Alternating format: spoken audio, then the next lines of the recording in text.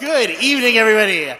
For those of you who haven't met me, my name is Chris Anderson. I am the co-director of prayer with Miss Meg Clark, and I am so excited to be back preaching here once again. It has been a little bit of a while. Last time I was preaching in front of all of you was at the Advent retreat. We spoke about choosing to use Advent for self-care, for finding joy when there was none to be found, and it was honestly like a bonding moment. I'm going to admit I have a little bit of a fear that tonight's sermon might not necessarily be as much of a bonding moment as Advent was. For some perspective, I was thinking about calling tonight's sermon, but both of our pastors are out, and that might just be a bridge too far for me. So instead, we are calling it Moving from Thoughts to Action. For those of you who know me, I am a dreamer. I literally have received feedback as a resident chaplain this year that my growing edge, the thing I'm supposed to be working on, is not using hyperbole. Does anyone not know what that means? Fantastic. Because if you didn't, you just got an example. I use it apparently way too much with everyone, mostly because I am just always this excited. I have tendencies to have big thoughts, and often I don't put them into practice, which that's going to give you the foray into what we're getting into tonight. And if I'm honest, as I was thinking about it this week, pull back the lens, I had signed up to do this 8-10 weeks ago and said to Tanetta, putting thoughts into actions, because I can preach to myself about that. And then I was thinking about it, and I was like, oh, that seems like DC.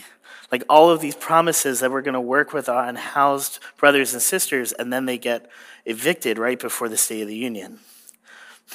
Like many of our politicians who promise things and then it doesn't come through. Or even just for myself, that promise that I'm going to put that extra wallet that I have where I can use for when somebody asks me money, that I can give them something on my way in my back pocket, and it never goes there. It's still sitting on my desk at home. Why is it that it seems like when the rubber hits the road, especially for myself, that we walk away from the promises that we make in our mind that feel really good in the moment, but we don't always follow through with them? It seems to me that within our souls, especially in today's culture, that there is something in us that when tragedy hits, we send thoughts and prayers, and we stand with those who are in suffering. But something can hold us back from making real change. Another example, maybe even more personal to myself, is that it took me until very recently, and please read, 3 months ago, to realize that you don't just get a calling or a dream that you're meant to do something. It's a lot of hard work and focus. Like if you're called to do something, you need to actually hard work and focus, which as someone with self-diagnosed ADHD, it was a bit of a slam over the head at 33. So I want to be clear tonight. Tonight's sermon, Moving from Thoughts into Actions, is a sermon primarily where I'm preaching at myself. This is not towards anyone directly in our community or outside of our community. Table Church is first a safe space, which is one of the things I love the most about our community. So at any point tonight, I encourage you to find that safe space the way that you need it. The bathrooms are out that door, and there is room in the back as well. So if you need to take space for yourself, by all means. Other than that, I have no content warning or trigger warnings for tonight. So with that, we're going to be focusing on 3 readings tonight. And then we're going to be asking 2 questions. Let's see. The 3 readings are Ecclesiastes 5, 1 through 7, Matthew 5, 33 through 37, and Luke 5, 18 through 25. Fair warning, some reason, 10 weeks ago, I heard someone say, oh, we're all doing Ecclesiastes for our sermons. That was not true. So when I got to this, I was like, Ecclesiastes. I studied that in grad school for 10 minutes. And I heard from the Eminem song, oh, we're going to have a problem here, as I'm trying to go, how do I find thoughts and prayers in Ecclesiastes? Believe it or not, it's in there. So with that, can we have the first slide? This is from the new actually, forgive me, go back one. Sorry, Heidi. I forgot about that part. So 2 questions to keep in your mind tonight. What are some of the things that Scripture tells us about thoughts and prayers? And I want to be direct going forward. This is mostly thoughts. Prayer is effective. I am not preaching against prayer tonight. It is effective. It is this idea of thoughts and prayers or feeling like we're connecting but not really taking real action. The second is, how can we better put our desire, which might be another way to say thoughts and prayers, into actual effective action? So with that, this is from Ecclesiastes, from the New International Version, and it says, "Guard your steps when you go to the house of God. Go near to listen rather than to offer the sacrifice of fools who do not know that they do wrong. Do not be quick with your mouth. Do not be hasty in your heart to utter anything before God. God is in heaven, and you are on earth, so let your words be few. A dream comes when there are many cares, and many words mark the speech of a fool. When you make a vow to God, do not delay to fulfill it. He has no pleasure in fools. Fulfill your vow. It is better not to make a vow than to make one and not fulfill it. Do not let your mouth lead you to sin, and do not protest the temple messenger, my vow was a mistake. Why should God be angry at what you say and destroy the work of your hands? Much dreaming and many words are meaningless. Therefore, fear God."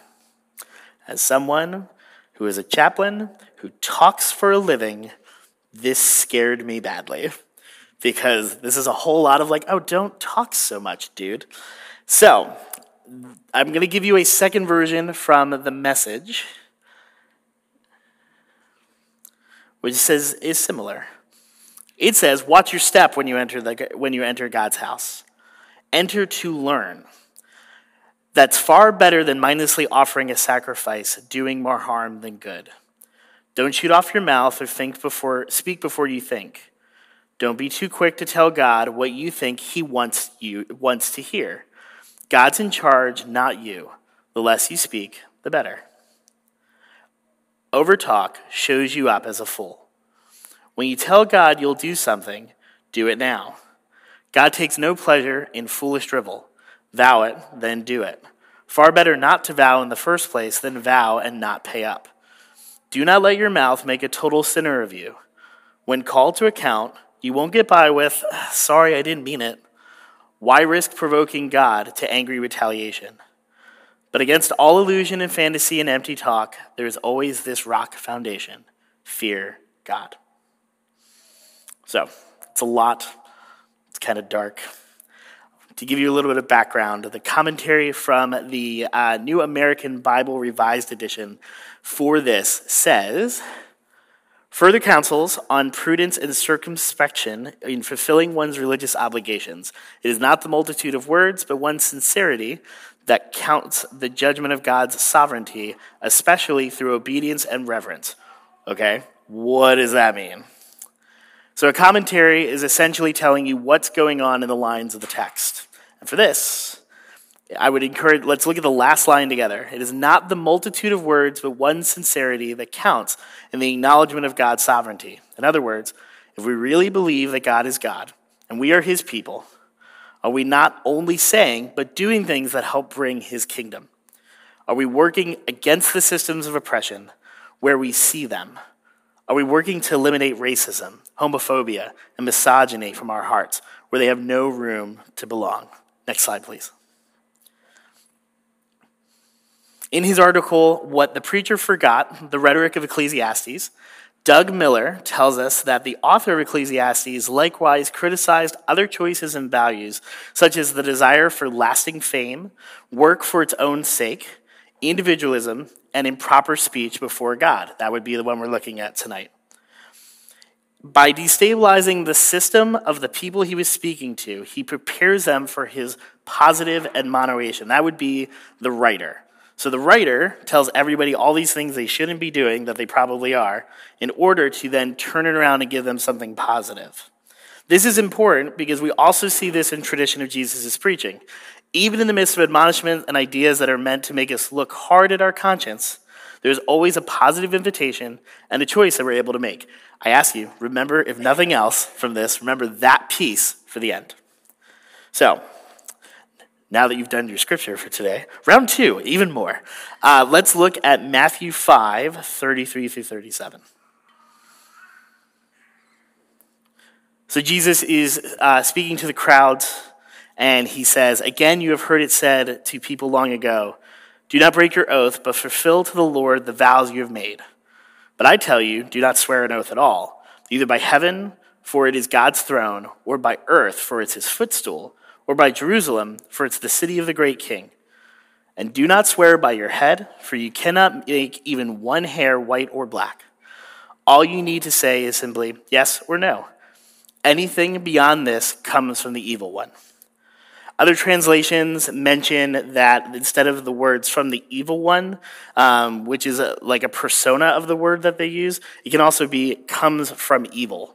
So to rephrase it, all you need to say is simply yes or no. Anything more comes from evil. Which when I read that, it was another one of those like, great. So Jesus is admonishing us to...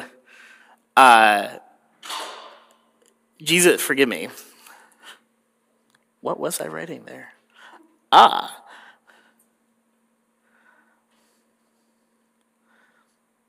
Ever get to that point in a sermon when you're writing it that you realize the sentence you wrote literally doesn't make English sense? I want to wing this piece. Okay, so Jesus is admonishing us never to swear an oath, right? So does that mean we can't swear an oath under the law? Meaning, for instance, like an affidavit, signing a contract, going before a judge? No, that's not what he's talking about. What he's saying, in a deeper way, is he's inviting us to radical honesty. One of my new favorite theologians, Diane Butler Bass, who is just always willing to theologically punch people in the face, wrote this on Matt 5. She says, on the surface, it appears that it would not be terribly hard to keep at least most of the 10 Commandments. Murder, stealing, lying, adultery. The majority of us know that if we've done these things, if we've done any of these things, or if we've ever been tempted to. Jesus affirms the commandments through his sermon. He doesn't replace them with new commandments. Instead, he seems to be pressing his listeners towards a deeper self-awareness of the law. You say you never murdered, but I ask you, where does murder really begin? You say you never committed adultery, but I ask you, what is the first step towards infidelity? You say you've never sworn falsely, but I ask you, are you true to your word? Jesus isn't dismissing, or showing the law to be inadequate. He enlarged and widened the commandments from external obedience, which of course is good, and you'll never find Jesus saying otherwise, but to include internal self-examination and to include the secret things that shame our hearts. That piece there is important. In this process, he points out that we may keep the letter of the law and yet violate the deeper spirit of compassion and healing. And those two words, when I was reading this from her, when she ends it by saying the deeper law is compassion and healing, both of those words go both ways. That's not just an action towards other people. We can have those actions towards ourselves. Another thing to hold on until the very end. So, having read that from her, I had to slide my chair back from my desk and go, DBB, girl, could you not? I'm trying to go to work in 2 hours. I said that this morning. I know for me that stung when I first read it, because I often will do something because I should. That external obedience. So in other words, there's a rule, or God says we should do it, or there's 10 commandments, and so I'm going to do it. But do I really want to do it? No, I do it because them's the rules. But when I go deeper, my heart says something different. Is it my inability to have $1 for folks living outside my condo a source of bad planning? Or maybe that I just can't be bothered? Do I really care that folks in other countries are reeling from an awful natural disaster?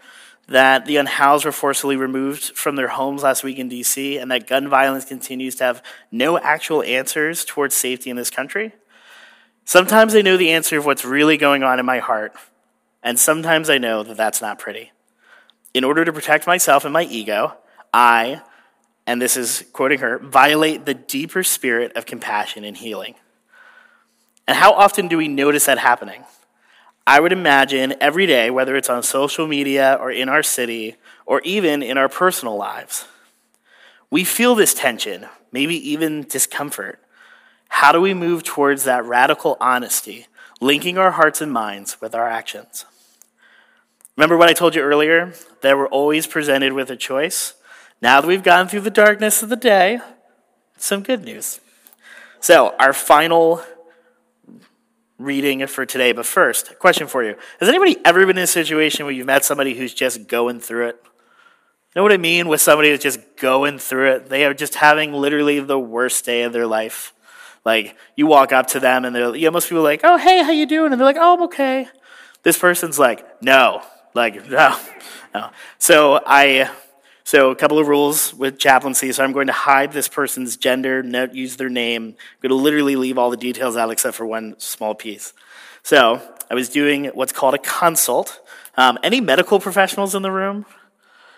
Dang, I was hoping for one. Somebody would, it's kind of halfway in the back. What's up? You know what a consult is?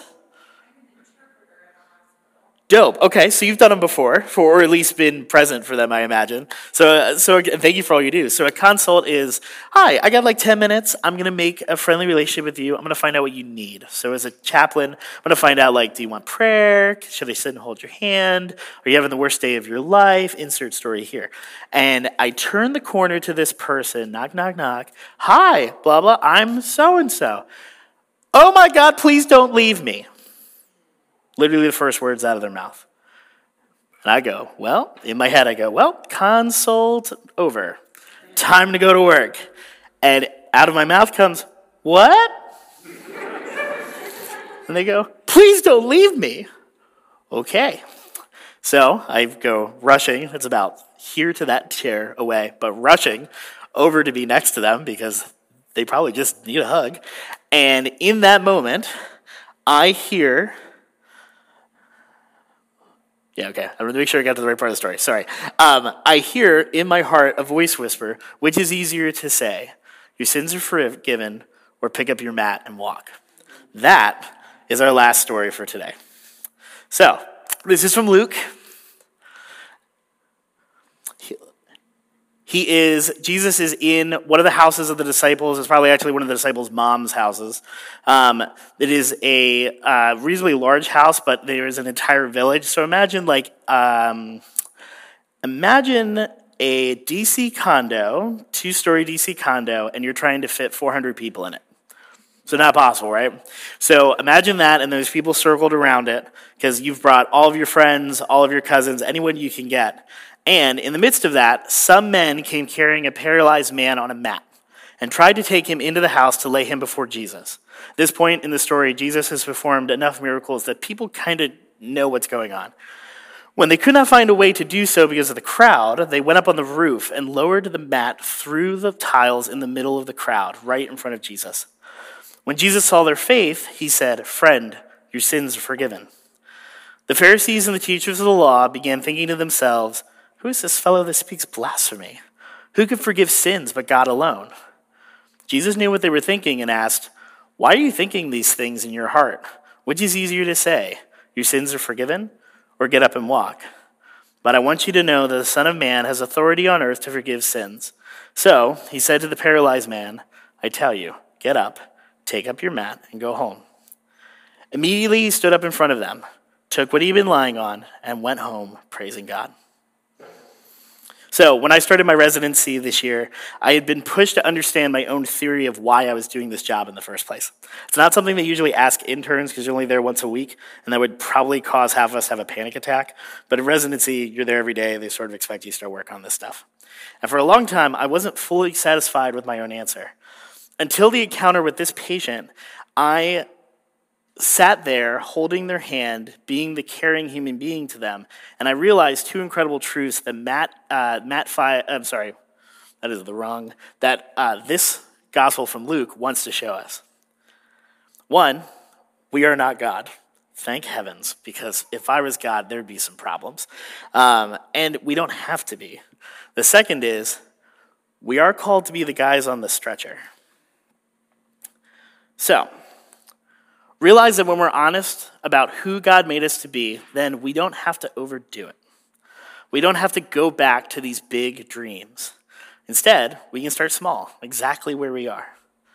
I couldn't fix that patient's problem, but I could be a fellow human being who used his God-given gifts to help them know they weren't alone.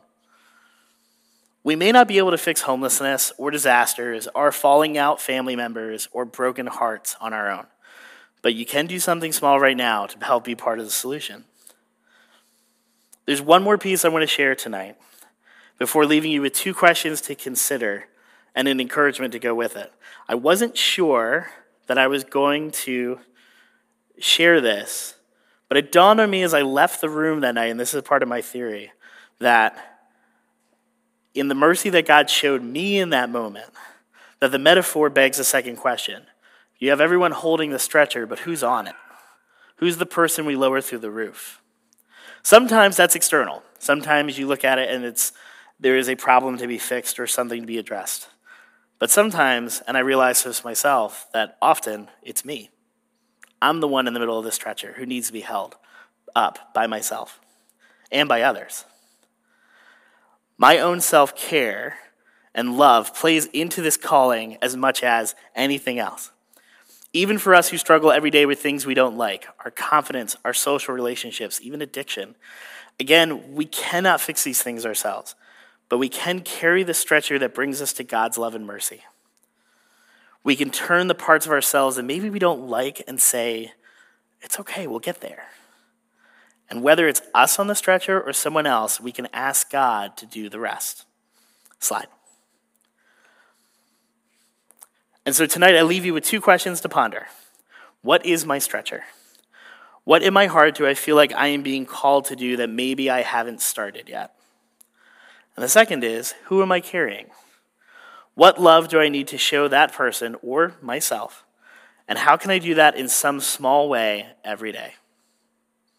I encourage you to take these with you tonight as we go through communion and then the rest of the evening and through the week, as maybe some way to bring our thoughts and our prayers into continued action.